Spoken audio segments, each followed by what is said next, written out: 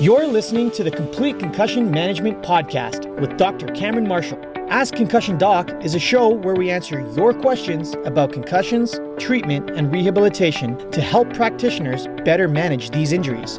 Enjoy the show.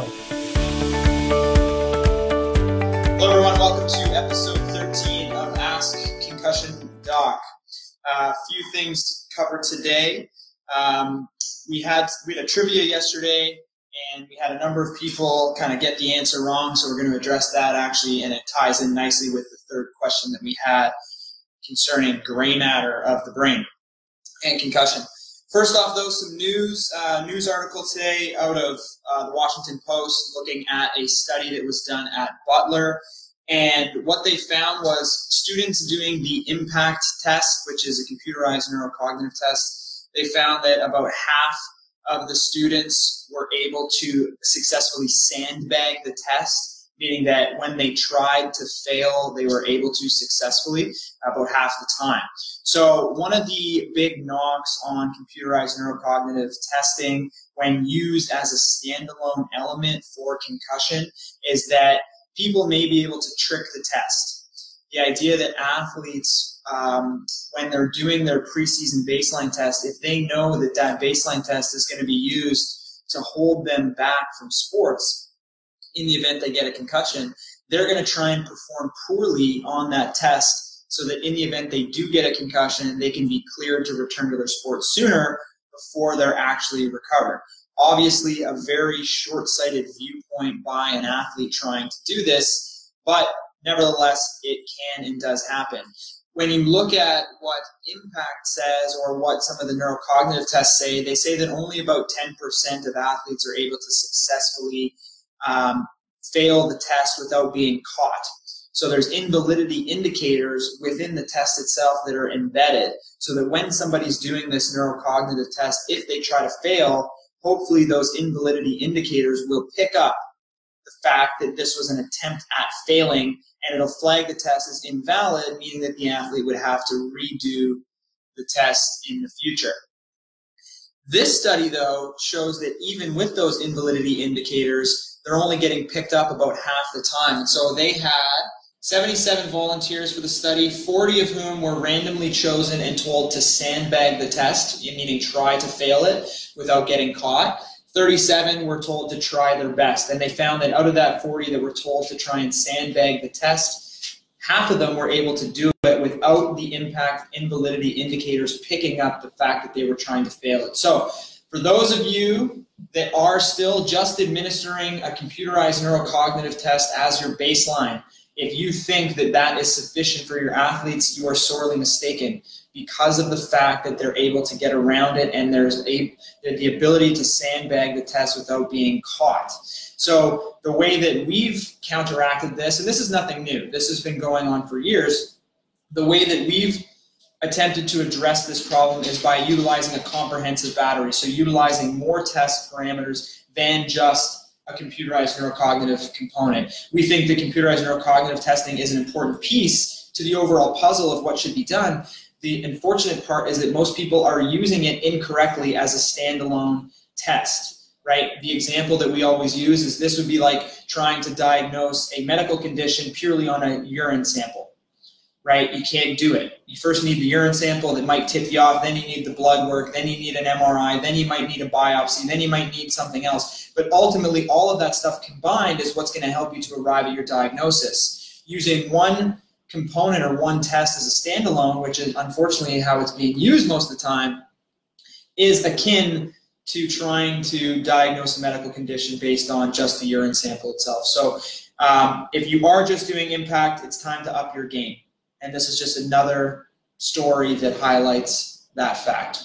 So that's my 2 cents for today on the news of concussion in the world.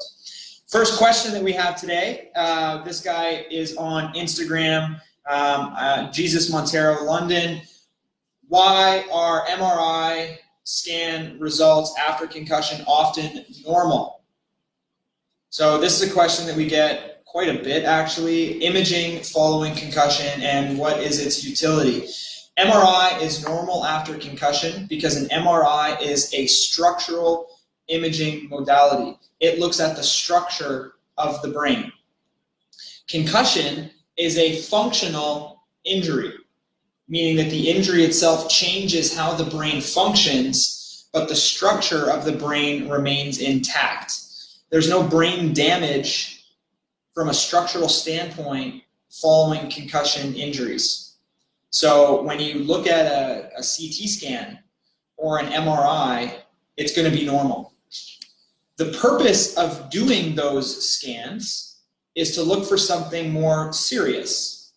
So a CT scan is very good at picking up fractures of the skull, and it's also very good at picking up bleeds in the brain. So the purpose of doing a CT scan in the hospital immediately following injury would be to look for a bleed. Now, this only needs to be done in the event that some red flag symptoms are present. So if the patient is, we covered this last week, some of the red flags in our episode 12, but some of the red flags include vomiting, increasing signs of headache, having a low Glasgow Coma scale 2 hours after injury, increasing headache? Probably. Balance impairments that are significant, and then other overt neurological signs like cerebellar testing or cranial nerve screen that indicates some findings. Then you'd want to do a CT scan to potentially look for a bleed. MRI is a little bit more useful in the more chronic states to look to see if there is some actual damage that was potentially missed. And if the MRI scan is normal, then you can rule out more serious forms of brain injury. So moderate and severe brain injuries will have findings on imaging, whereas concussion, which is in the category of mild traumatic brain injury, does not have any MRI or any structural findings. So to reiterate the answer, MRI scans are often normal after concussion because by definition, concussion would have a normal MRI scan because concussion is a functional injury and MRI looks at the structure. That's why they're normal. Question number 2 from the Body Mechanic PT on Instagram. Do you know where the wives' tale of not letting somebody sleep if you suspect a concussion came from? I wouldn't necessarily call this a wives' tale. The idea behind not letting somebody sleep is not because of concussion. It's actually because of the concern for something more serious, like a bleed. After concussion, there's fatigue. Fatigue is one of the things that sets in. If you've ever been around somebody that's had a concussion in the past couple hours, after a few hours, they're going to be very fatigued and they're just going to want to go to sleep. And the recommendation for years was to wake them up every hour or every 2 hours throughout the night. And people still consider this to be due to the concussion injury. The purpose of going in and waking them up is if in the event they had a brain bleed and you would go in and try to rouse them and you weren't able to wake them up, it would tip you off sooner that you should be calling 911 and getting that person to the hospital as soon as possible. Whereas if you were just to let them sleep, you'd wake them up in the morning and it might be too late. Because when somebody has a brain bleed, they may just be completely unconscious and not able to display any signs that they do have this. And then when you go to wake them up in the morning, it's too late and they've died. So the purpose of waking somebody up in the first night it had nothing to do with concussion. It had to do with more severe brain injuries, particularly a bleed that was not picked up. So that whole thing is now out. We don't wake people up anymore throughout the first night. The thing we do though is we keep the person awake for at least 3 hours after the injury occurs. This is because if something is going on, it's more likely to be picked up in that first 3 hours. So try to keep the person awake for that first 3 hours. This is, again, not because of concussion, but what you're doing is monitoring for signs of deterioration, right? You're making sure that their speech isn't becoming slurred. You're making sure that they're not, that their vision is not going all, wonky or displaying signs of nystagmus or having pupillary asymmetries. You're looking for, confusion and things like that. You're looking for things if they're getting progressively worse or if they're getting better. If they're getting better and it's been 3 hours, you can let the person sleep and they can generally go and sleep the full night. If if the person is not getting better or they're actually getting worse, then you would want to then take that person to the hospital. So the new kind of recommendation is you still want to keep them awake for a few hours after injury just to monitor for signs of deterioration. However, in terms of waking them up in the first night, most recommendations now have gone to being unnecessary. However, I think that if it was my child, I would want to be waking them up anyway just to be safe. So I still encourage people to do it if they're concerned, but the new recommendations are that you don't have to, just because if anything happens, it would be in the first few hours.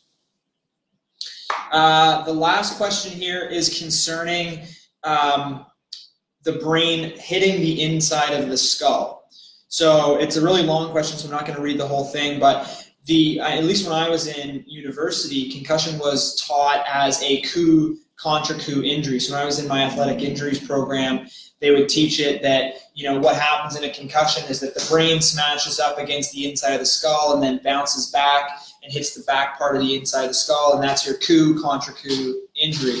Now, some of the newer research coming out looking at some of the functional imaging techniques such as diffusion tensor have found that most of the dysfunction lies in the white matter, which is the deeper part of the brain, and the new theory is a stretch or shear theory. So the coup contra coup theory of the brain actually impacting the skull and bouncing back and impacting the back part of the skull has kind of been replaced for the most part with the stretch or shear theory. So if you picture an individual axon as almost an elastic band, that axon will have a porous membrane. So there's little holes within that axon to allow for ion exchange to occur. Now, when that brain cell gets stretched, when the injury happens in the brain, you can picture like a piece of Jell-O. So if you were to shake a plate of Jell-O, the brain's going to deform, or the Jell-O's going to deform up this way and then come back and deform the other way.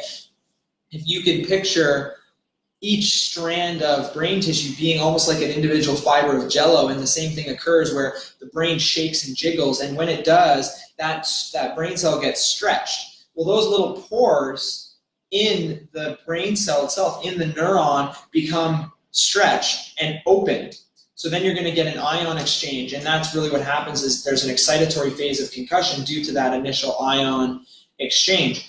Now, the question is actually, I just wanted to ask, does any contact occur between the brain and the skull? Does it play a role in concussion? Because this person is already aware that the new theory is the stretch and shear theory. So the deeper part of the brain is called the white matter. The outer part is called the gray matter. The new thought is that concussion is actually more of a white matter injury than it is a gray matter injury. Now, does the brain hit the inside part of the skull? Possibly. I think that there's definitely in more severe brain injuries when you get into things like cerebral contusions, which is when the brain actually does hit the inside of the skull, and that actually does create bruising that can be seen potentially on imaging, where you get susceptibility weighted imaging where it can pick up these micro bleeds and this bruising in brain tissue. That does occur in the more severe trauma. In a concussion, does the brain impact the inside of the skull? I think it's highly, highly possible, and I think that the gray matter part could be involved in the symptomatology of that injury. However, the consensus now is that most of concussion pathophysiology is occurring at the deeper levels in the white matter. Rick's looking confused here. He's writing stuff down. Do we have any questions? No other questions? So that's it to wrap up episode 13 of Ask Concussion Doc. We'll be back next week with a series of questions. As always, you can find us on our YouTube channel. You can find previous episodes on SoundCloud, iTunes, etc. But if you want the goods, tune in live every Wednesday at 12 p.m. Eastern Time. Thank you very much for watching. Thank you for listening to the Complete Concussion Management Podcast. If you like the show, please subscribe and let us know by leaving a review. Have questions about concussion management for future episodes?